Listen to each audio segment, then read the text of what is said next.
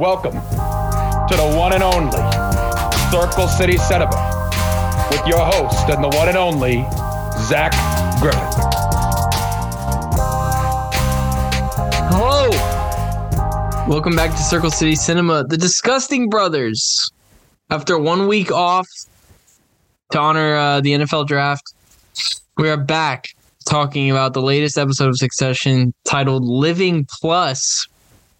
And I am your host, Zach Griffith, and I'm joined once again by my fellow disgusting brother, the founder of the Running Hook Podcast Network, the host of the Basketball Power Hour, Alex Burr. The NBA and the Disgusting Brothers, the two entities scared off by the NFL draft, folks. You absolutely love to see it. Listen, I'm excited to talk this week's episode. Really, I'd say probably the cringiest hour of Succession they've put out, which is saying something. But I'd say still a lot of satire.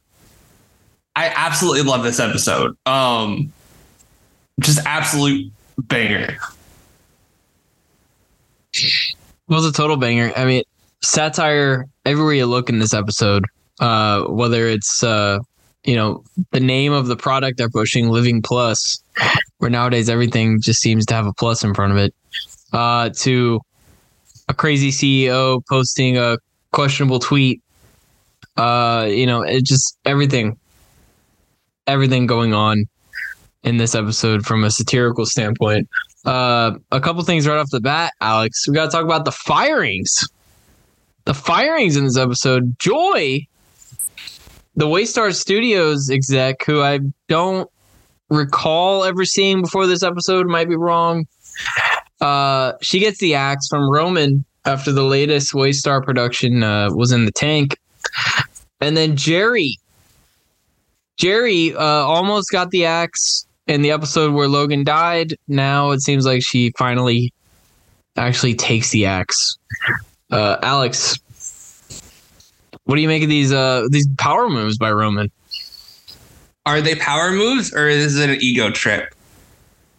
And I think Joy was a power move. I think Jerry was ego trip. I think that's a fair distinction. Listen, we're kind of seeing the wheels start to come off. Like, even last episode, which you and I didn't really get to talk about much. We didn't get to talk about it. Just real quick.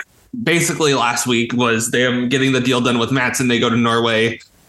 Your typical Succession go on vacation or go out of the country to only a place that rich people can fathom going to episode. Yeah. But somehow to use a word you love so much, they basically bungle their way into selling the company to Gojo. Kendall and Roman do. And now in this episode, we're kind of like, you and I would probably agree, the wheels were kind of falling off in the middle of the last episode. It just kind of magically came back together for them. But now it's like someone loosened the screws a little more to make sure the wheels actually came off the bike this time. And I think we're seeing that in this episode, especially with Roman, man. It was a rough. Absolutely. It's exactly what happened with the dick pic in last season. Literally, it's the exact same thing. Something good happens to him and he spirals like almost instantaneously. I know we say that about. Yep. I know we've been saying that about Kendall, but the last little bit, the more recent sample size has been of Roman fucking up spectacularly every single time. He takes one step forward, 7 steps backwards. It's honestly insane how much he fails. He just goes back and makes backwards progress all the time. And I think that the show does a good job of emphasizing how much of a fuck up he is and how much uncredit, I'm going to say uncredit, he deserves for a lot of the stuff that's going wrong with Waystar. And listen, I think the Jerry situation was absolutely fucking insane. And the way he fired her, the first time he fired her, the last episode we recorded, the episode where Logan died. He was awkward, less forceful. This one was more like a fuck you, the ego trip element of it. And it was like, this is such a bad idea. Such a bad idea. And Kendall went along with it. Not a great showing from either of the brothers in this episode. Not at all. Kendall had a better showing, I thought, than Roman, but you're absolutely right. You're absolutely right about, Roman kind of shooting himself in the foot, especially last season with the dick pic. But wheels starting to come off. The season's going to hinge on the deal, whether the deal gets done or not. So I'll just ask you, Alex, is the deal with Gojo going to get done? Is it going to get done? Somebody like Mattson, who I think clearly is it seems like they're making fun of Elon Musk with Mattson big time.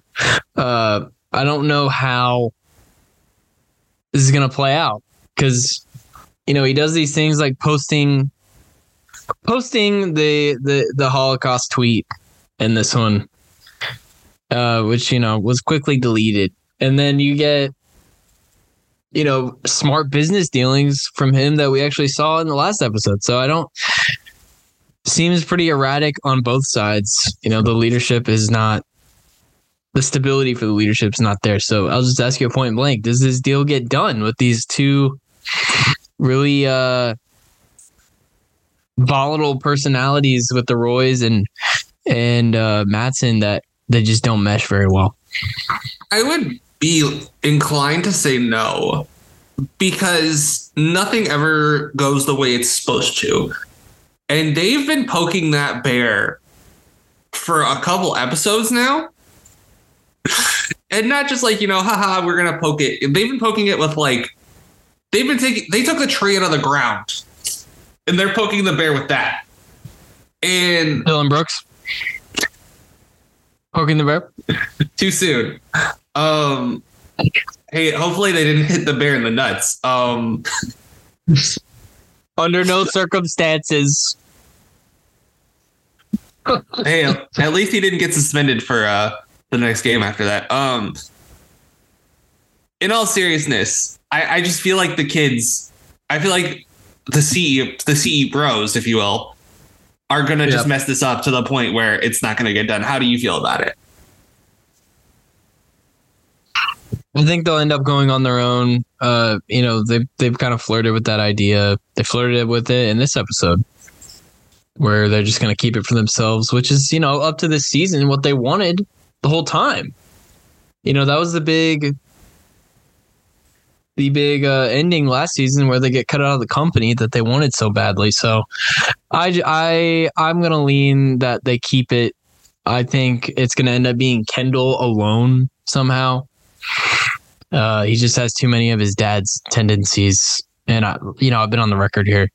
I think he's probably the most business savvy, most knowledgeable about the industry, kind of monopolizing things the way Waystar's been doing throughout the series. But that's how I think it'll end up. But speaking of Mattson, we have him and Shiv working together. Their relationship really weird. Much like all of Shiv's relationship with men in this series, really weird. Really not sure what the point is. Alex, I don't know what to say about this. I don't know what Shiv's intentions are. I know she's afraid about getting cut out of the CE bros, if you will, which she already is kind of getting cut out of. But I don't know what she's gonna get with Mattson. I feel like Mattson's just gonna dump her as soon as the deal goes through, if it does. Well, let me take you back for a second. Do any of the kids have normal relationships? Kendall was married once. That's probably the closest thing. Rava kicked him to the curb. Rava, by the way, who is gonna come back, it appears. Oh, is she? Wow. I think she was in a teaser for this week's episode. Wow. By the way, I don't know comes up with these characters' names? I know I talked about this before, but Rava. I don't think I've ever met anybody named Rava. I bet you if I search Rava, the first thing that would come up is Succession. It's a good point. The first thing that comes up is Rava Wines. I don't think anyone's named their child Rava. But in all seriousness, you have that situation. Roman's, I don't remember Roman's girlfriend's name, but that whole thing was weird. And then you add in his situation. That's funny. You add in his situation with Jerry. That's weird. Tom and Shiv. Weird as hell. Yes. Tom and Shiv, weird as hell. Tom and Nate. Shiv and Nate was probably the most honestly straightforward relationship any of the kids have had. Probably. Kendall and Naomi. What's her name? Naomi, yeah. Naomi. They used each other for drugs though. So that's a pretty straightforward relationship on like The Wire or something, but not like on this, not like real life. And then obviously the elephant in the room here, Connor and Willa. Very normal. Very normal. Married. I don't know what they're married. My collars are normal size. Find a new slant. What about Logan and Carrie? Pretty normal. Listen, all the Logan relationships, that's a normal relationship, honestly, out of all the other ones we've named. It probably is compared to all the other Greg's ones. relationships have been weird too. Tank. So, listen, it's just a weird dynamic between everyone on the show. But I think that you see, yeah, I got so lost in this point. What was the original question? What do you make of Shiv and Mattson just working together? I mean, I just feel like if the deal goes through, which, I said I don't think it will, but if it does, he's dumping her ass as soon as possible. No, it's 1,000%. 1,000%. Kicking her ass to the curb. Listen. Well, this is Raptors getting Kawhi for 1 year and then getting to the goal line and then dumping him. Well, let's not act like he knows how to talk to people, first and foremost. So, AKA him sending his Jess, basically, bags of blood last week. Right? Like, he told Shiv that, and Shiv was his like, Army Hammer. Right. Well, he's the Army Hammer in this situation. I was referring more so like, or Carolina. I guess that's probably a better one-for-one comparison in the companies. But yeah, it's yes, you have that dynamic. I think Shiv is good for him, but I don't think he'll realize it, and he would 1,000% dump her to the curb. But I think that also Shiv probably doesn't realize how good they are for each other business-wise. I honestly think it's a good pairing. I kind of do. Seems like it. They have that banter. They bounce off each other, but I just think once Mattson's a businessman at the end of the day, unorthodox businessman, but still a businessman. Like at the end of the day, he's just gonna cut his ties. I mean, she's too hooked up with the Roys. I mean, she's literally a Roy. She's just too hooked up with that. I don't think he's gonna want his own guys in there running it when he acquires the company. I don't see it. They're both so self-destructive though. I could see it working out where it's like they both realize they need each other, but the bridge is too burned and it's just too late. I could see that being a possibility. I think something like that, because you're not wrong. Mattson is clearly a good business person. It's just his clear flaw, other than he has a lot of flaws. Don't get me wrong. His clearest and biggest one is the people thing. He doesn't get people at all. No, he does not. And I think they're good for each other in that regard. We'll stick with the Shiv thing. Shiv is working Tom like a puppet. I feel like Tom is smart enough to know. Tom was smart enough to get ahead of Shiv at the end of last season and get in Logan's good graces, but I don't know if he's just blinded by the idea of fixing his marriage or if he's actually dumb enough to think Shiv is falling back in love with him. I don't know. I hate Shiv. I hate Shiv. And I've come to like Tom over the seasons. And he finally grew a pair of balls last season. I don't want him to fall back into the trap, Alex. Is it those things that you mentioned, though? Or is it him realizing his career prospects are suddenly tied to Shiv again? It's that too. That's what I'm saying. He's not dumb. Tom's not dumb. He proved it in the season finale last year. He's also kind of a snake, though. And when I say kind of, I don't mean kind of. He is a snake. He's married to a snake. Yes, no, that family begets snakes. But I think they realize it's probably for the best. I don't think Tom wants it, and I don't think Shiv wants it. But I think they might realize, I think where this is probably heading is that it's probably for the best if their relationship is a business relationship. And, sometimes you maybe have sex with the person you're in a business relationship with. But generally speaking, I think they might just enter an arrangement, where you are like, hey, this works for me. This works for you. We both get to keep our titles. It's beneficial. It's more beneficial for us to be married. And I think it'll probably be that way until, we get some kind of resolution later on. But I just don't see. You're right. Because I don't think love is there anymore for either of them. Tom. No. And the way Shiv's talking, it might never have been. No, I agree with that 1000%. But Tom isn't a dummy. And again, he's a snake. I keep coming back to it, but it's true. He is a fucking snake. And he will do anything he can to maintain his power and his position. And I think that Shiv, if he has to reconcile with Shiv to get there, I think he is more than willing to try to put in that work. But also, Shiv is right to feel pain from what he did to her. And wherever the fuck they were for, was it their mom's wedding? I don't recall. Where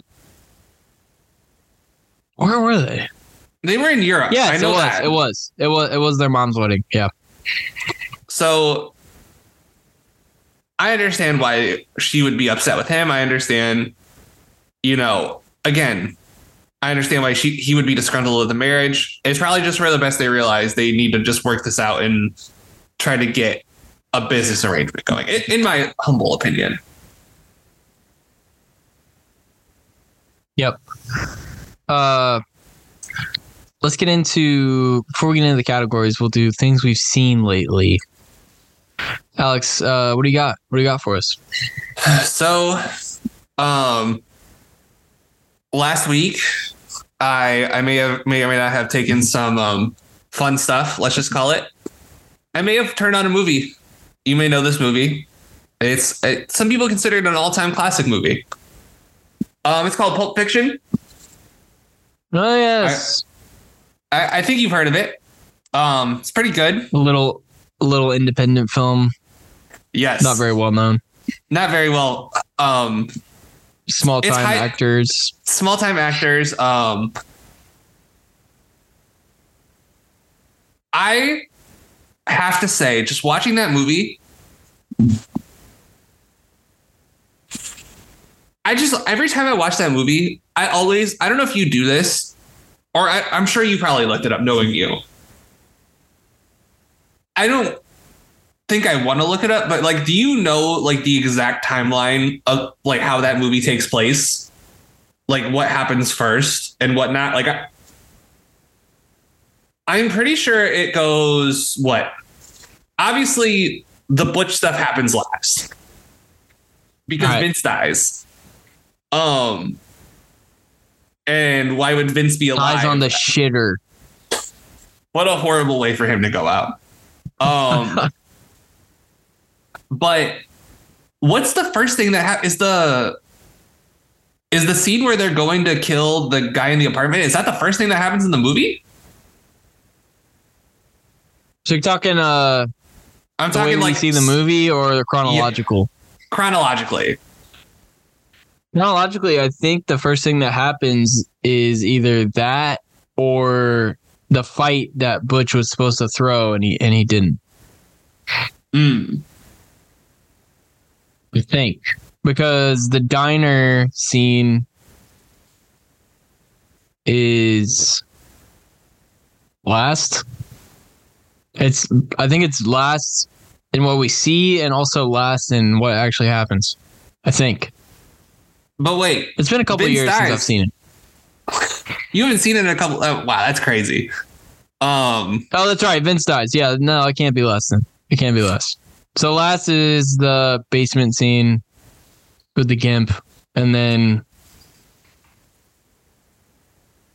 I don't know, man. I gotta watch that again. It still holds years. Up.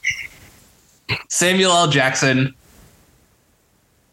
My wallet says "bad motherfucker" on it. Yeah, it does.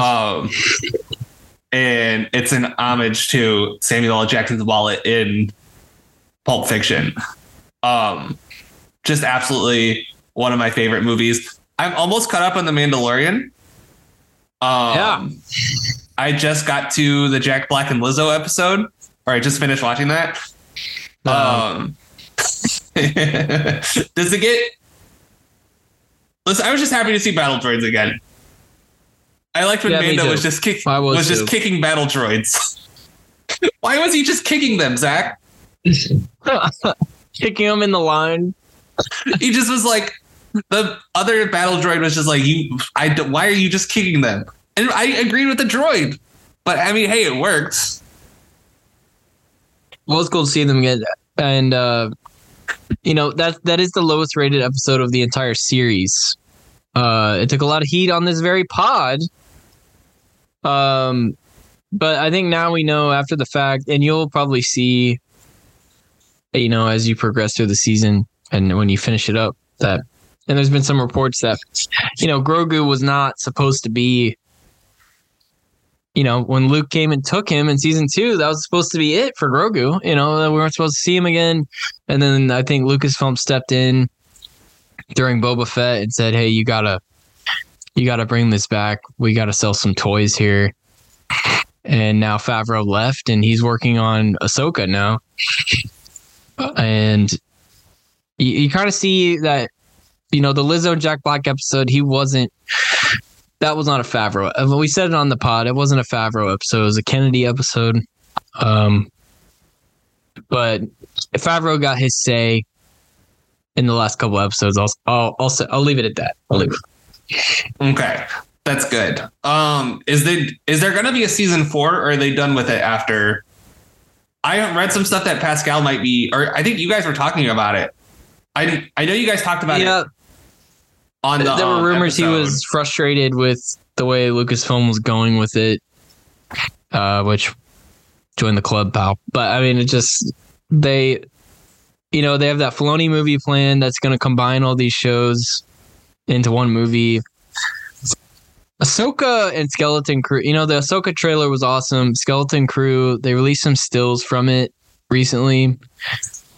I have a lot of hope for that one too. And I think that movie's going to be pretty epic, especially now that Thrawn is ISOing as the main. He's going to ISO as the main villain here. So I'm really looking forward to it. You got to let me know your thoughts when you finish that season. Yeah. Oh, for sure. I'll have some time this weekend probably to finish that. So I'm excited. And then I know I had some other stuff that I watched. It is playoff time though, but it is slowing down, which is why I had time to watch The Mandalorian.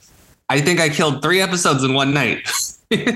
So now that the playoffs are finally slowing down, I'm gonna get back into Breaking Bad. I don't know when. No, but beautiful.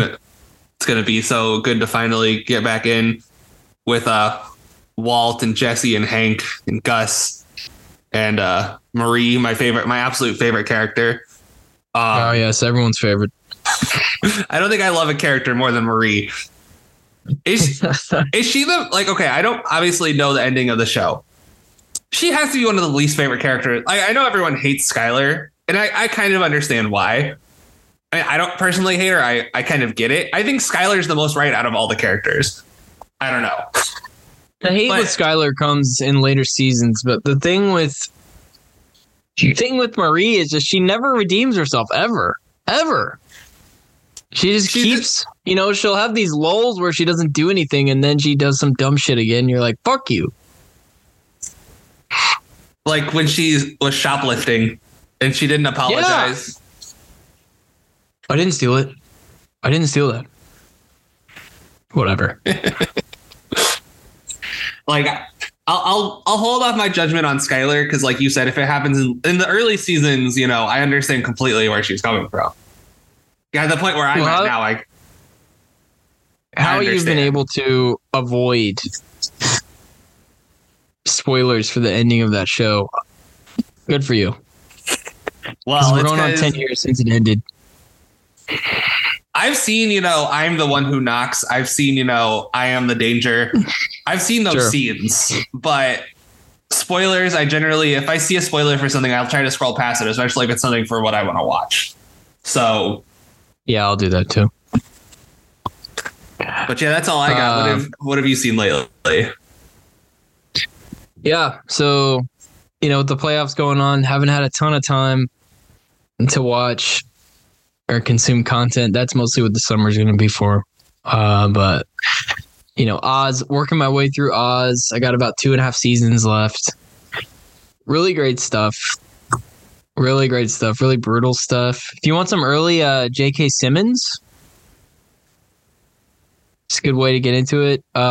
Rick Fox. Speaking of NBA, Alex, Rick Fox is in this. He plays an inmate.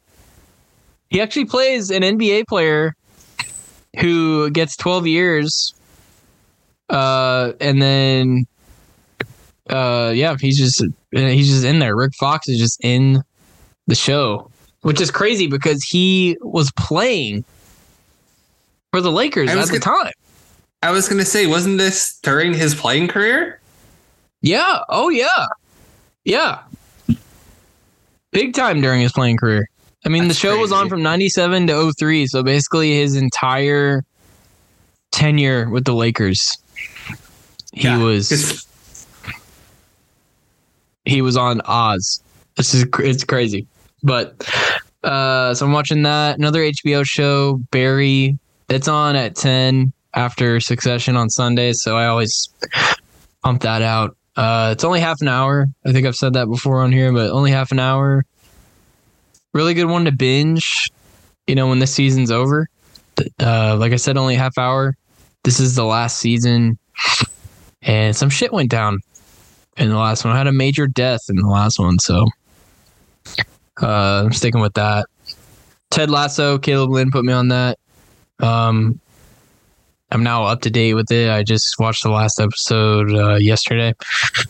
Really good. And then a couple movies. Evil Dead Rise. I saw this last week. Only an hour and a half. Really good.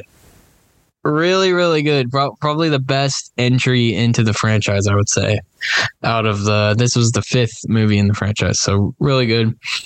The thing with these movies, they're campy and they're funny, but they're also very scary at times. The movie opens with the scalping.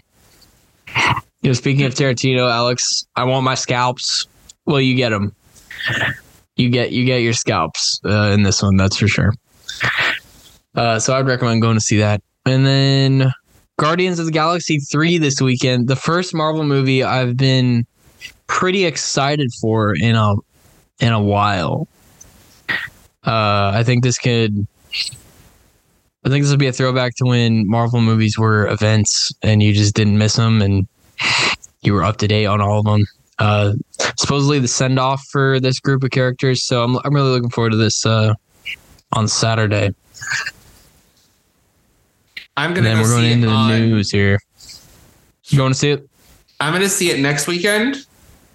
So that'll be. I'll have to turn off all Twitter buzzwords for Quill, for Gamora, for Rocket, Groot. I'll have to mute Yondu. I'll have to mute. I know he won't be in the movie, but Drax.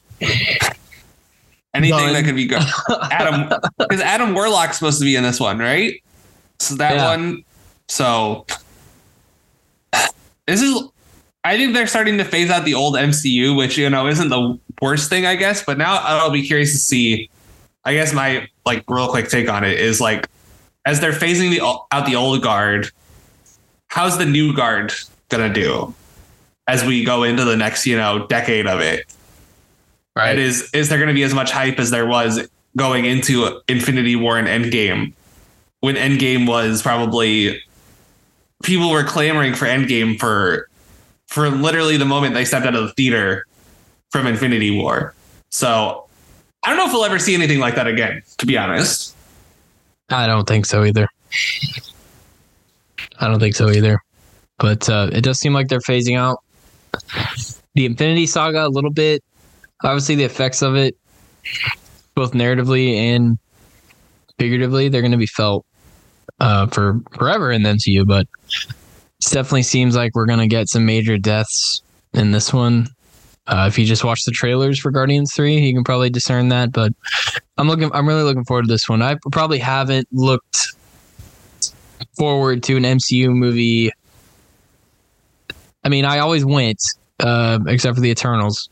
But which I finally watched. I finally watched that on Disney Plus a couple months ago. But probably haven't looked forward to an MCU movie since No Way Home, which was a year and a half ago. So getting in the news here, Writers Guild on a strike, like they do every decade or so. This really isn't big news to me. There were reports that this was going to happen. A lot of execs don't seem to think it's going to last very long. It's just like with the NBA or the NFL. That there's always rumors of a strike.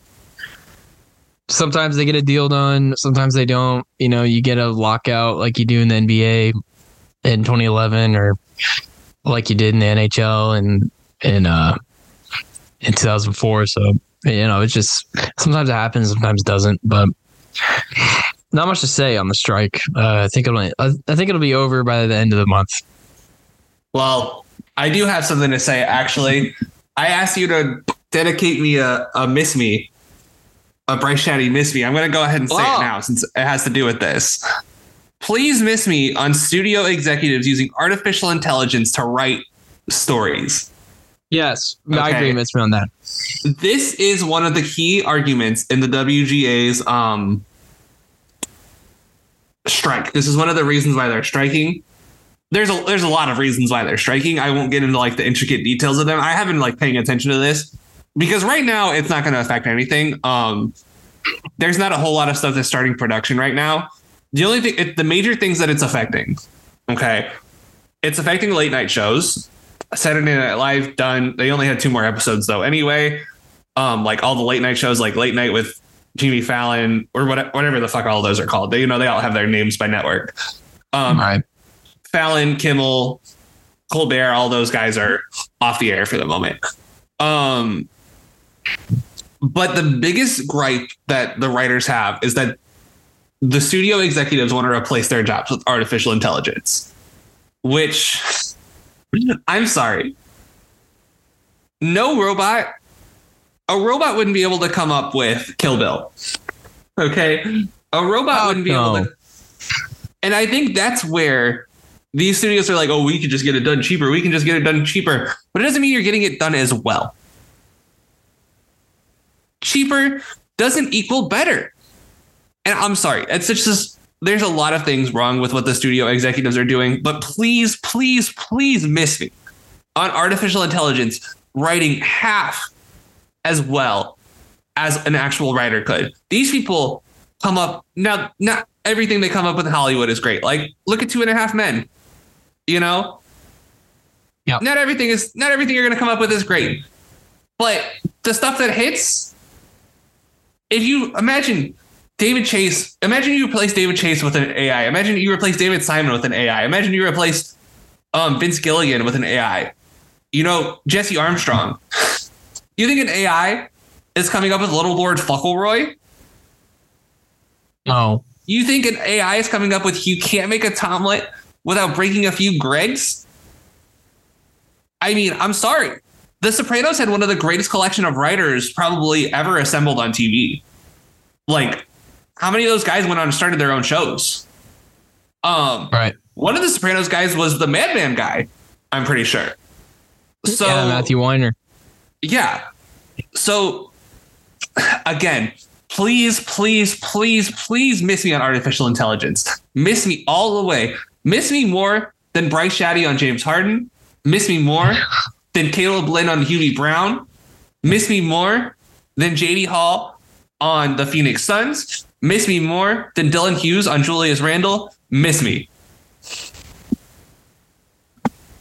I agree. It's one of the most laughable things I've ever heard, honestly, for all the reasons you said. You know, you're never going to get a Tarantino or a Damon and Affleck or, you know, an Aaron Sorkin from a fucking computer. You're not. And it's laughable that these execs always act a fool. You know, they go on these power trips. We're seeing it with David Zaslav right now with HBO. But, you know, in terms of the strike itself, I mean, this happens, like I said, every 10 years or so. And they always end up coming to a deal. And then whenever the next one comes about, you know, something new will make that stall. But this one is probably the most unique one out of the ones that have happened recently, for all the reasons Alex said. I mean, you think an AI is going to write a script for, like you said, AI can't write Succession. Fuck no. So we'll just leave it at that. Jamie Foxx health update. I missed this. Apparently he had a medical complication. They didn't say what it was. Yeah, but they were asking for a second there, it didn't sound good at all. And then now it seems like he's doing better. Still not sure what it was. I haven't looked today to see if there was an update, but it seems like he's improving, doing better. So I like Jamie Foxx. Hope he gets better soon. And then we have a Dune 2 trailer. Dune 2, which is without a doubt going to be one of the most nominated movies next year at the Oscars. Heavily anticipated sequel to the 2021 movie Dune by Denis Villeneuve. Alex, just a star-studded cast. It seems like I don't know if you saw the trailer, but you get Austin Butler, you get Florence Pugh, you get Bardem, you get Zendaya. Everyone who was reported to have joined the cast for the second one, besides like Christopher Walken, they were in the trailer.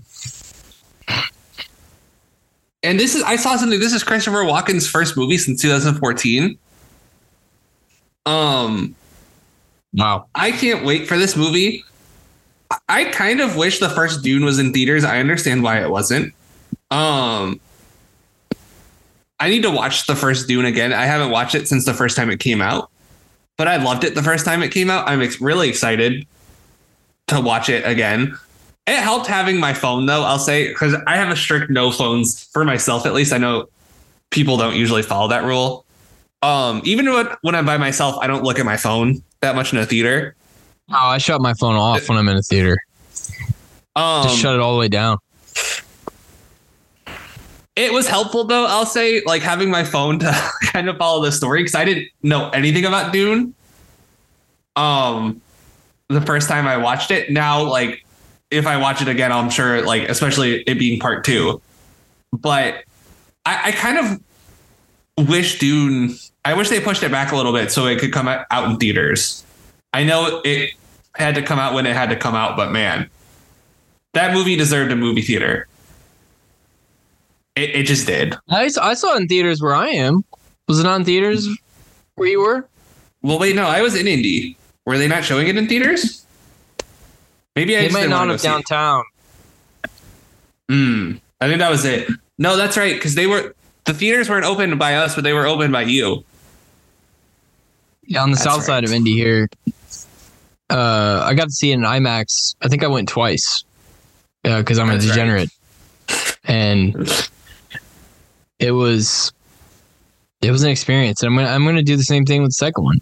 But Denis Villeneuve, again, AI can't do what Denis Villeneuve does. Denis Villeneuve makes these nowadays he does these grand scale, like, big concept movies that beautifully written, beautifully shot, beautifully acted, everything about him just awesome, beautifully scored. He's probably my favorite director working right now. And if you haven't seen, basically, if you go back to 2013, the guy has directed banger after banger. I would say every couple of years he just released a banger. So check out his filmography. If you like Dune, you'll probably like the rest of his movies too. And then Alex, it is May the 4th. We're recording this on May 4th. Happy Star Wars Day. I want to know your 5 favorite Star Wars characters, 5-1. I can start first if you like. I have my rankings right here. Yeah, go ahead and go first. Like, give me a second to think. Well, number 5, I got Qui-Gon Jinn. Maverick. A maverick of the Jedi Order. Did not follow the rules. Worked as closely outside the boundaries as he could have. Of course, he discovered the Chosen One. Read some comics with him, too. And a couple of books. There's a book called Master and Apprentice that's just about him and Obi-Wan and that training of Obi-Wan and their relationship. Really good book. Really good book. And then he made a return in Obi-Wan Kenobi in the miniseries last year. Made a little cameo, so that was nice. And then my number 4, I got General Grievous. Arguably the coolest looking character in all of Star Wars. Probably the most intimidating as well. I'd probably shit myself if I had to fight him one-on-one in a fight. I just always, since the 2D Clone Wars series all the way to Episode 3, and then of course the Clone Wars series, just couldn't get my fill of Grievous. I really couldn't. Number 3, a traditional pick here, Obi-Wan Kenobi. Basically the poster boy of what the Jedi want from a Jedi, what the Jedi Council wants from a Jedi. Not much to say on Obi-Wan that hasn't been said. Number 2, I got Mace Windu, a bad motherfucker, if you will. That's gonna be number 1. I like him because I have a book by him. It's called Shatterpoints. And it really goes into how he mastered this dueling style that no other Jedi had. And no other Jedi had even attempted to do it because it was influenced so much by the dark side that they didn't even want to fuck with it. And he basically just said, the hell with that, I'm going to do it. Mastered it. Basically, was second in command on the Jedi Council behind only Yoda. And he beat Palpatine in a fight. People say Palpatine threw the fight. I don't believe it. He beat him one-on-one as far as I'm concerned. And then number 1's Darth Maul. Darth Maul for me, always been my favorite. Basically since the first time I saw Episode 1, and then through the Clone Wars, watching that in middle school. And then seeing him in Solo was a pleasant surprise. He showed up in Rebels as well. So that's my 5. That's a good 5. I was shocked that Mace wasn't 1. I could have sworn you said he was your favorite, but Maul being 1 is not surprising either. So at number 5, I'm gonna go Count Dooku. I almost put him in. I don't know why. I mean, I know why. Well, his lightsaber was always one of my favorites when I was a kid. Yeah. But then when I watched the Clone Wars, I just kind of was like, he's one of my favorite villains off that show, probably. Number 4. Clone Wars did great things for him. Clone Wars influenced a lot of my choices here. Number 4, I'd probably have Plo Koon. Yeah. I love Plo Koon in the Clone Wars. Again, just really cool. And the Clone Wars did a lot for his character. And it makes his death scene in Revenge of the Sith a lot sadder. Number 3, I'm going to go with Ahsoka. Nice. I don't know how I feel about the live action version, to be honest. But I guess it makes sense, that she seems more mature because she was basically just a kid in the Clone Wars. But and I still haven't watched Rebels all the way through, but I have seen the Darth Vader fight, obviously. Yeah, I feel she could be killed off soon. Whether it's in the Filoni movie or probably in the Filoni movie would be my guess. I mean, listen, how old is she'd have to be, because why wouldn't she be in the sequel movies? It just, I don't know. Well, that's a good point. I'm trying to figure out how old she actually is. I mean, she's a teenager in the Clone Wars. Clone Wars takes place over, I think, 3 years, 2 or 3 years. And then there is, let me think. There's like 19 years in between 3 and 4, I think. And then there is 30 years in between Return of the Jedi and the sequels. So what? She's in her 60s then? It also just depends on the species, That's not, you're not like Yoda's species doesn't age. I mean, Grogu's, they're saying he's like 90 and he looks like an infant. So just depends, I guess.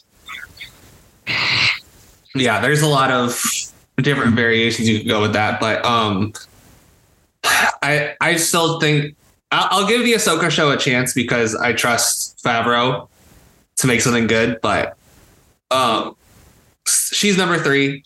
I'm gonna go. She was number 3. I'm gonna go with I'm gonna go with Anakin at number 2. Specifically prequels Anakin. I'm not not Darth Vader. Anakin in the prequels, especially Revenge of the Sith, before he turns to the dark side, even after he turns to the dark side, is so badass. I don't know, man. Yeah, like when he's flying in, and he just totally wrecks the whole mission when they're going to save Palpatine. I love that. And then number 1, I have Han Solo. Who shot first? Who shot first? No. Han shot. Han. No, there is no who shot first. Fuck the special edition. Han killed him in cold blood.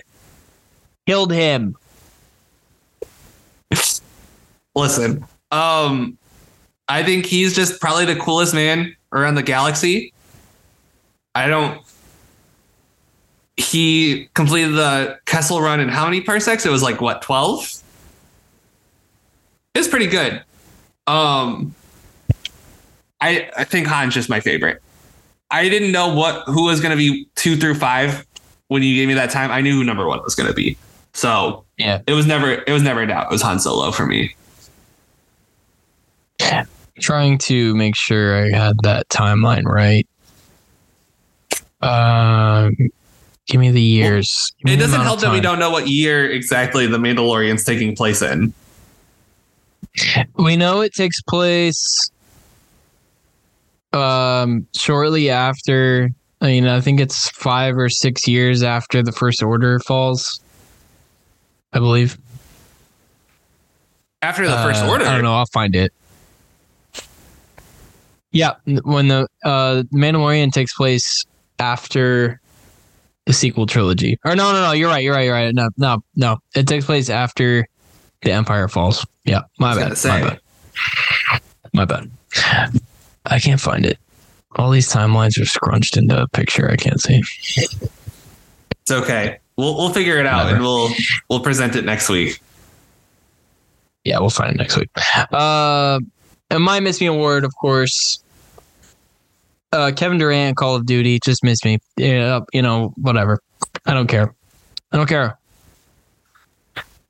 You're about to get swept. I don't need to see ads for this. Caleb Lynn, Nuggets in 3.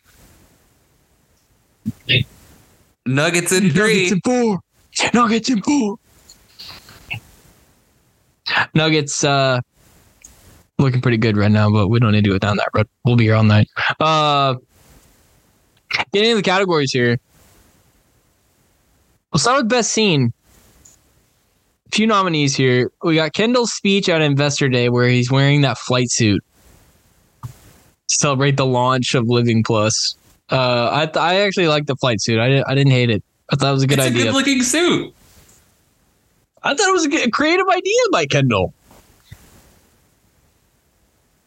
I liked it. And a lot of shit happened at Investor Day. A lot of highs and lows, but I think it ended. When it ended, they said the stocks were high. The market was high. Yeah. Can I just say, when I brought up it was the cringiest episode of Succession, I thought this was leading up to L to the OG part 2. And I thought it was going to be so cringe, like unbearable, ungodly level amounts of cringe.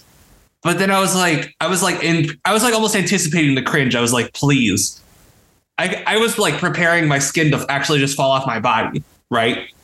But it wasn't that. I was like, okay, when's the bad thing going to happen? Like, yeah, it's a little bit uncomfortable that he's talking to his dad, but like, it wasn't awful. It wasn't great that he said the company's valuation was going to double, but it wasn't like the worst thing ever. It was just fine. And I think Logan. I don't think they were prepared. Anyone was prepared for that to be a success. Everyone was preparing for it to be a colossal failure. And it was one thing when Hugo said it wasn't bad, but then when Carolina agreed with him,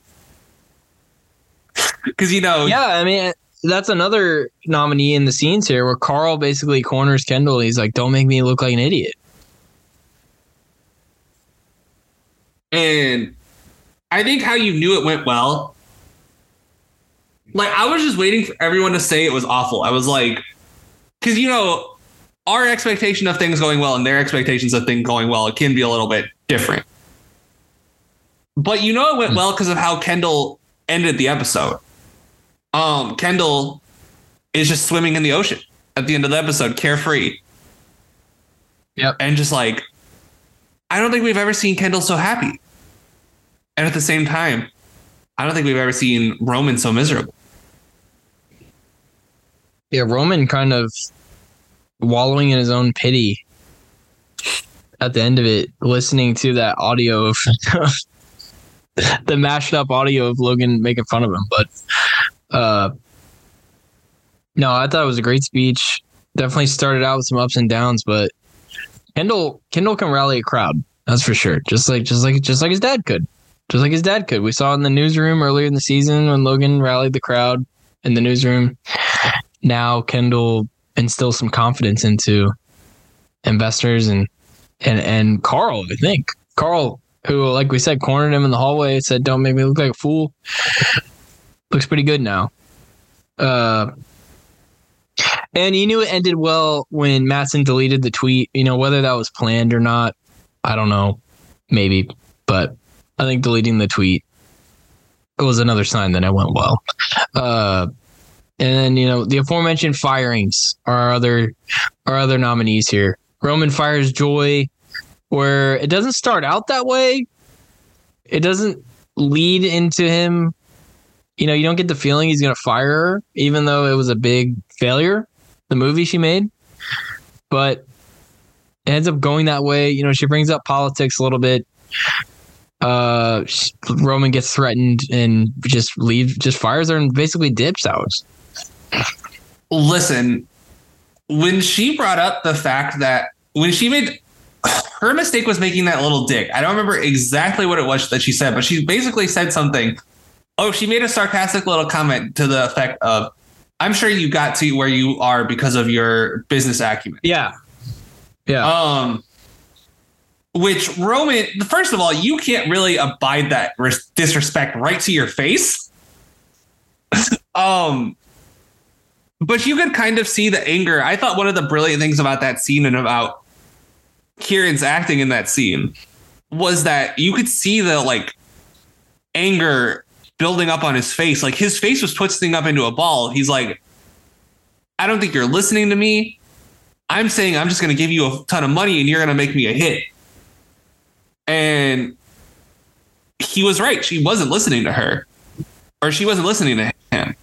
And eventually he got pissed off. He should have handled it better probably, but you understand why he did what he did. I think the Joy firing was a lot more excusable than how he handled the Jerry situation. Now, I think, am I saying that because we know Jerry more than we know Joy? Possibly. But listen, I wouldn't go to a boss and say, I'm sure you got to where you were based on your business acumen. Sarcastically. I wouldn't say that straight to their face. Especially right after their dad fucking died. Right. I understand Roman. She gave him the fake condolences. She gave him the fake condolences when they sat down. I loved what he said when she said the condolences too. He's like, no more condolences. My tummy's very, very full of condolences. Just like such a silly line. I don't know. So that's the first firing. And then you mentioned the Jerry firing, which also kind of came out of nowhere. Jerry confronts him about why he fired Joy. And then Jerry ends up getting fired herself in an unconventional way. And then Kendall ends up backing it. He's like, fuck it, we ball. The Jerry one, listen, I can defend the Joy one to an extent. I think it was a good idea? No. But I don't think as CEO, you can take that kind of disrespect to your face, right? Like, you have to lay down the law a little bit. You can't have your subordinates questioning your acumen to your face. The Jerry situation? She was trying to dig Roman out of the hole he dug for himself. Yeah. And he's just like, no, I don't want to hear it. I think the tensions were still high between them as a result of him firing her the last time. Oh, yeah. And again, do you want me to say it or believe it? He has a little complex going on in this episode. And when I say a little, it's pretty fucking big. Fucking massive, bro. Fucking huge. Listen, bro. That's my Kendall impression. Monumental. Fucking money. Listen, bro. Your complex right now, it's fucking bigger than the Eiffel Tower and Washington Monument put together, bro. Just keep it up, bro. That's my Succession dialogue impression. It's getting out of hand, and I think it's, dare I say, okay, I thought Kendall was going to crash and burn in this episode. Roman might be the one who crashes and burns, because it's going to be, unless something like miraculous happens these next couple episodes, he is spiraling right now in a bad way. And Kendall's an enabler. He just is. I mean, Naomi was close to kicking the habit, and then she gets with Ken, and now she's addicted to drugs again. Right. He's a bad influence. He just is not. He's not a good influence on people. Again, you say fuck it, we ball. But he is like, okay, you do what you want, which isn't necessarily a good thing when someone's spiraling out of control. So Roman is going to hurt somebody, be it himself or somebody else. But I think by the end of the season, if I had a takeaway from this last episode, that would be probably it. Yeah, I mean, like I said, I think Kendall's going to end up being by himself at the top, just like his dad. And maybe some of that is due to Roman phasing himself out. Not able to take the, I mean, you can't fire somebody like Jerry on a whim. And he did that. That's kind of how Roman might end up phasing himself out here. But my vote's the Investor Day speech. Just saw a wide range of emotions and ended on a high note. So I'll go with that. And can I say, I also thought I was going to go terribly when the reporters asked him about the tweet. Yes. Like that seemed like it was, you thought, like, tell me you didn't think it was such a setup for, oh my gosh, Kendall, our little fuck up boy is just going to mess up. He just told it to him straight. Right. He did such a good job. Like Matt Ishbia. Exactly. You're really impressed with the Matt Ishbia, huh? Yes. He's got beef with Dan Gilbert. Kendall has beef with Madsen. What's the difference? To be fair, don't we all have beef with Dan Gilbert? No, it's like I told you and Caleb. Dan Gilbert is sitting around waiting for LeBron to retire and buy his team. That's what he's waiting. But anyway, go on. No, it's just, I thought he did a good job handling that. The first 50 minutes of this Kendall episode were off the fucking rails because you have him with the set designers. Okay. What, asking for clouds? What specifically all was he asking for? Because he was asking for a fuck ton out of that designer in like, what, a couple hours? Yeah, he was. So he was asking for clouds, like, was it artificial cloud maker? A house. Basically, for a lot. He was asking for a lot, right? And I'm just gonna be honest. Never say no. He just was doing the most, and I was like, "Oh my gosh, Kendall is out of control." But he landed the plane. He did. And can I throw in a nominee for sure.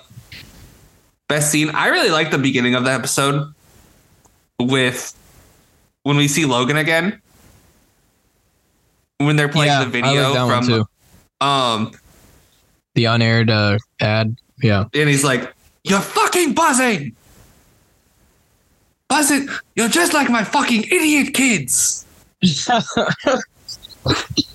And they look at Ken and he's like, "Sorry you had to hear it this way." He's like, "It's fine."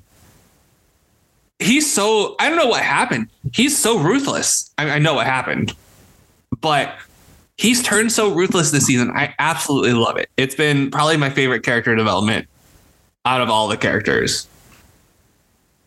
No, I love him. I love Kendall. He has his flaws, more flaws than probably any character left, which is saying a lot, but he's overcome them. And now his biggest obstacle is out of his way, which was his dad.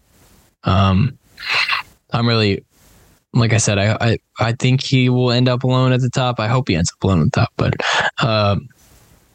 let's run through these other categories here, Alex.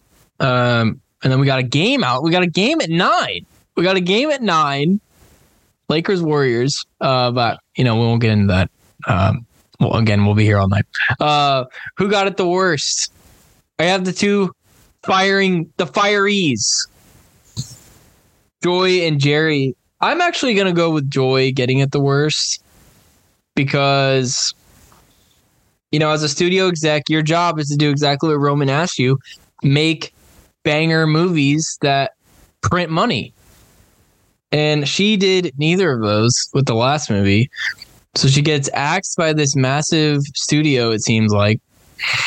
They're likening it to like Warner Brothers or Paramount or something, I feel like. But she gets axed. Somebody, a company like Disney or Warner Brothers or Paramount, they're not going to hire somebody who has a recent track record of bombs. Where Jerry, a lot of experience in the corporate world at the executive level. Why can't she go work for the Lakers or something?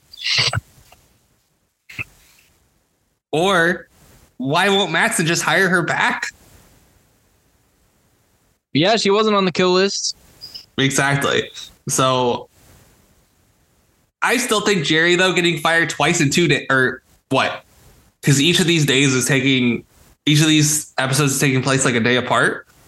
So what? This was episode 5 or 6? This was episode. Let me see. I think this is episode 6. Yeah, this is episode 6. Yeah, episode 6. So getting fired twice in 3 days? Well, do you think Roman firing her was his last act for his dad? Where he's like, he wanted me to fire you. I wasn't able to officially that day. Now I am firing you. Do you think subconsciously that he's like, here you go, Dad. This one's for you? Again, I think he got overwhelmed by the moment and it got the best of him. And I think he didn't realize, I think he knew what he was doing, but he didn't actually understand the implications of what he was doing.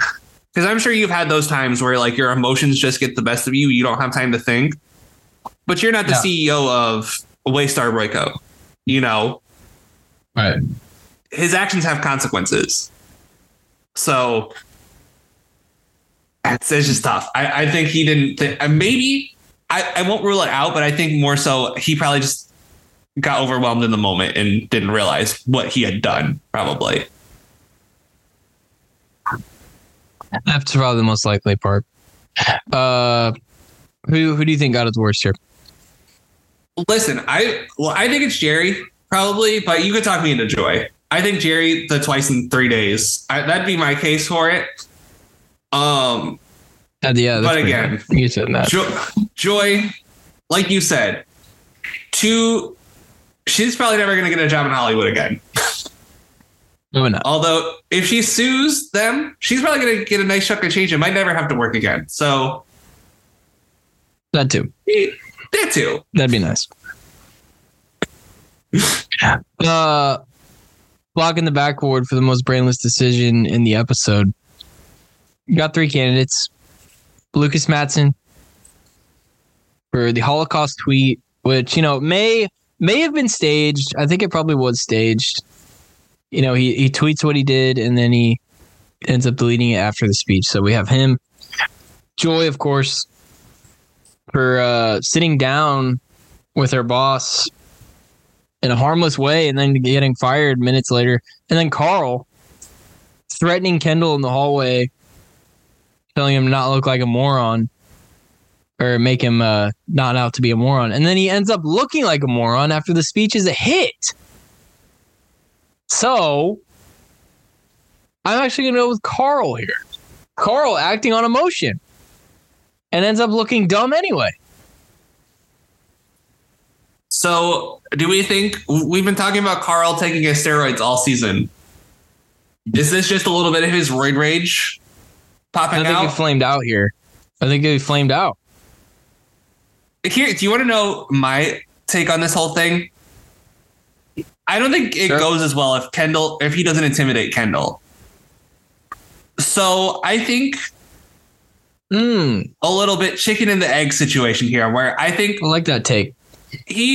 Carl probably saved his own job in a way that Jerry couldn't, because Carl intimidated Ken, right? Jerry wasn't able to intimidate Roman.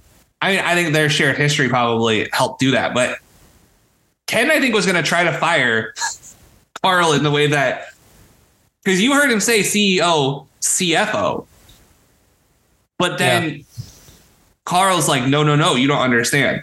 So I think I personally, I wouldn't give it to Carl. I understand where you're coming from, though. I don't think it's a necessarily bad choice. Just not the angle I would take it for. We should probably explain this Holocaust tweet. We've like alluded to it. Mattson in the show tweeted Doderick Mott Fry. I don't know if I'm pronouncing that right, but basically, it was, I don't know what they exactly had in German. By the way, is it concerning that everyone at the Waystar knew exactly what that was alluding to? Did you know what this was alluding to? No, I had to look it up after. I did too. After the episode.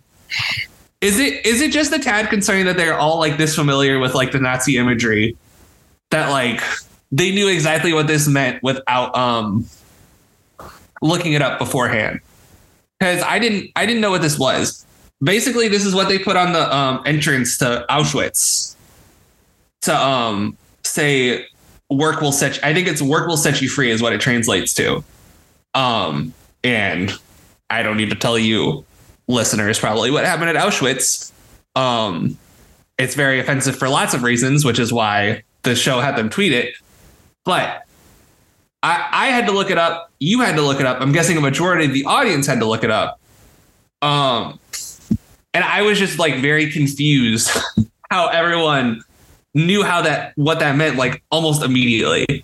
I guess in that show, everyone's just more intimately familiar with Nazi stuff. Like, I don't feel like I'm dumb about Nazi stuff or like educated about it, but is it just like, I mean, we have the whole Mein Kampf scene in season 2 where he's talking to Ravenhead. It's Ravenhead. Any Easter eggs you missed the first time? But I don't know. I just thought that was a little bit weird. But I think I'd give it to Mattson. Because he did end up deleting that tweet, so he didn't even stand by what he said. So Mattson, you get my block in the back.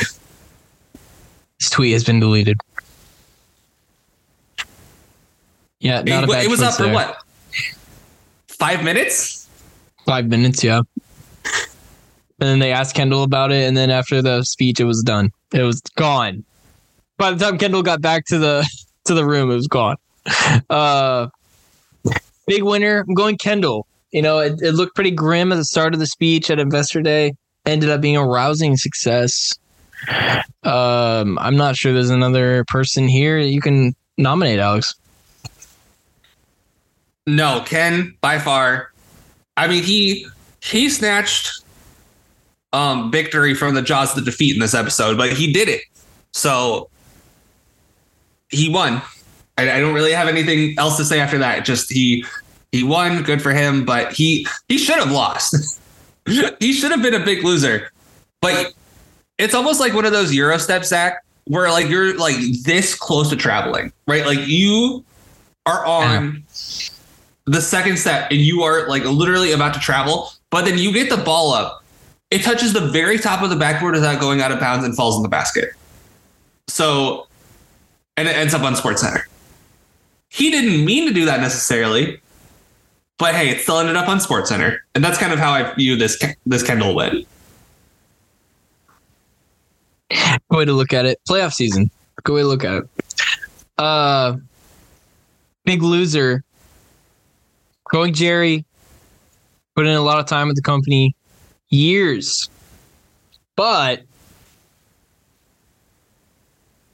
ends up biting the dust because of Roman. Probably not the way she saw herself going out. She probably thought she had survived. Ironically enough, after Logan's death, and that she was not on the kill list, now gone, at least for the time being. So that's my big loser. My big loser is not Jerry. My big loser is going to be Romulus. Listen, firing a ton of people. Okay, and he didn't even get high level people. He is going to have to deal with the backlash of that, and he didn't even get to be on the stage for probably the biggest success the company's had since Dad died. Now it's only been 3 days, but the biggest success the company's had without Logan.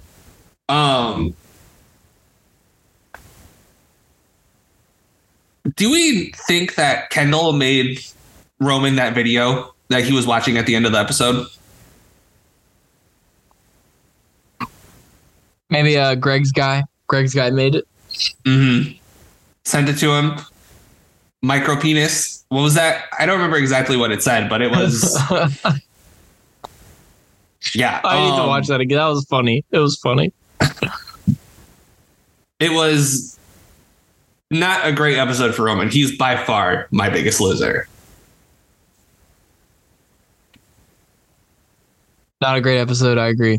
And then finally, the Dylan Hughes Slip in the DMs award for the true cast member or character whose DMs you would like to slip into and ask them a question. I'm going with Tom Wamsgans simply because, is this some kind of plan of yours getting back with Shiv, or are you just this clueless?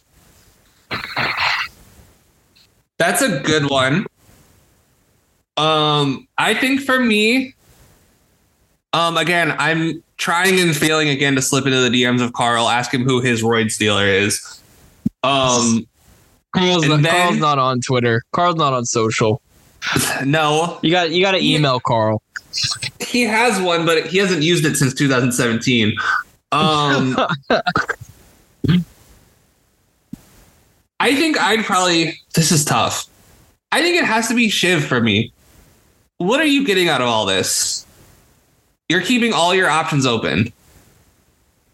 What are you getting out of this? I think that's probably what because this was an interesting Shiv episode. I know we talked a lot about her at the beginning with Mattson. She really does she's playing all her cards right now.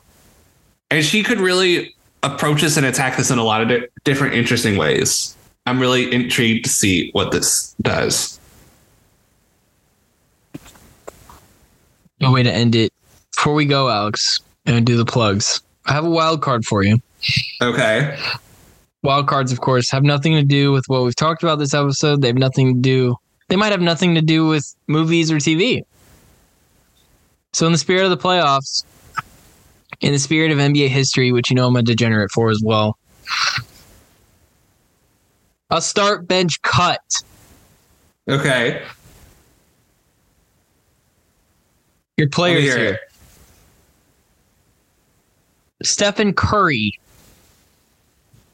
Kobe Bryant, Tim Duncan, start bench cut all time. Man. Okay, well, I'm getting the easy one. I mean, these are three probably top 10 players of all time, Alex. I'm getting the easy one out of the way first. We got to see their primes. Okay. I'm getting the easy one out of the way first. I'm starting Duncan. I like it.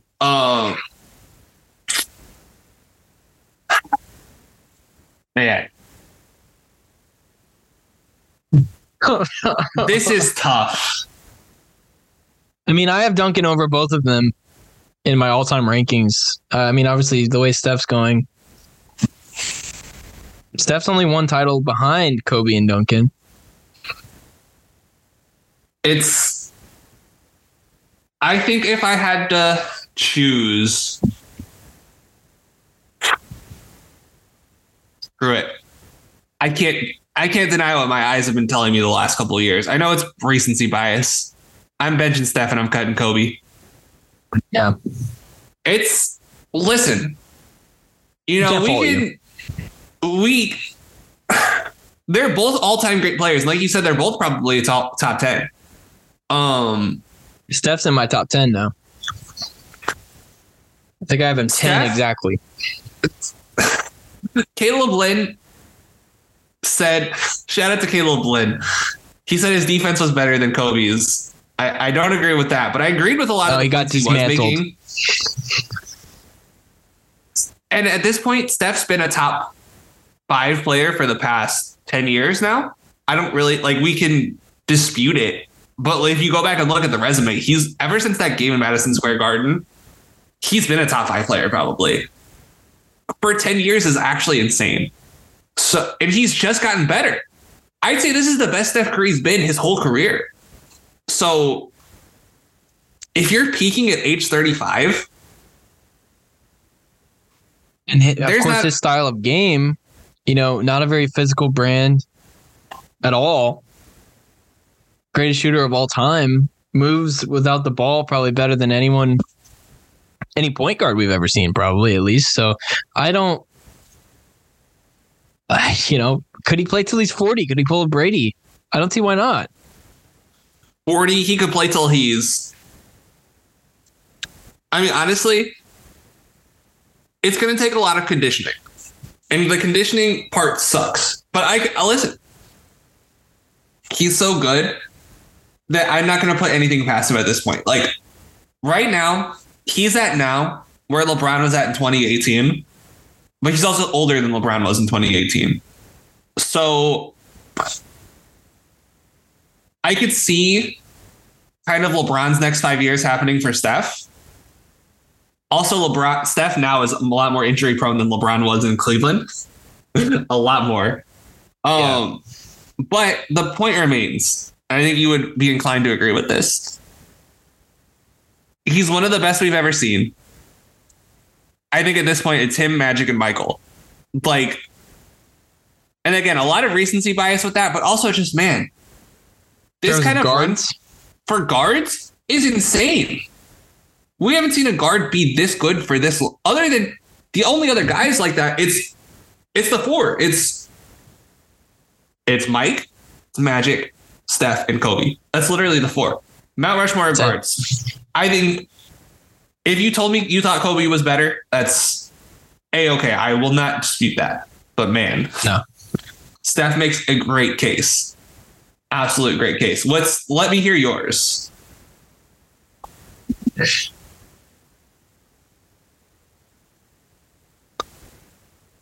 I would probably.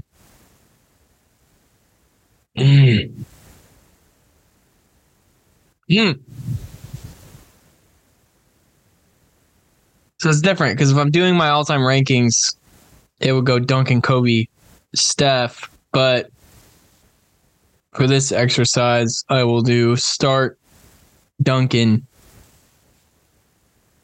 bench Steph, cut Kobe. That's probably the same as you, but or that's what you had, right? That is exactly what I had. Yep. Yeah. So even though I'll have Kobe ahead of Steph in my rankings for now, because this was about the age we started to see Kobe break down, and Kobe played a little more physical than Steph. He went into traffic. He had a lot of dunks, especially early in his career. Played a physical brand of defense on the perimeter. So, but he also had a big man, except for those years in between Shaq and Gasol. He had a big man manning the middle. And, Steph has Draymond. That's kind of his guy in the middle, the tough guy, taking a lot of that punishment for him. So it's, and, Tim Duncan, I think, is on his way to becoming, if he's not already, the most underrated player of all time. I think Moses Malone is the most underrated player of all time. But Tim Duncan, I feel like, is just going to get lost in the shuffle, especially when you look at guys like Kobe and Steph, who have these big sponsorships and widely beloved players. And when you look at it, look at the finals between these three guys. You got 14 titles between these guys. You have Duncan had six finals appearances. Kobe had 7. Steph has 6. How many MVPs? 5? 5 MVPs. It's just staggering. Yeah. For Steph's playoff career, we're at 27 points a game on 45% from the field, 40% from 3. His stats in the finals are insanity.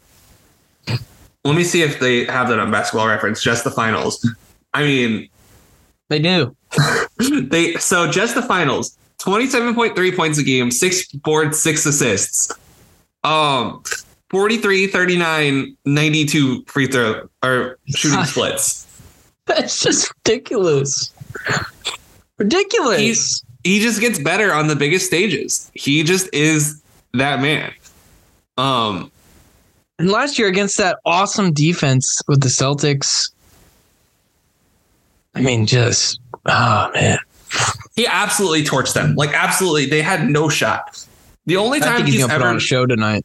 The only time he's ever been bad in the finals. So, okay.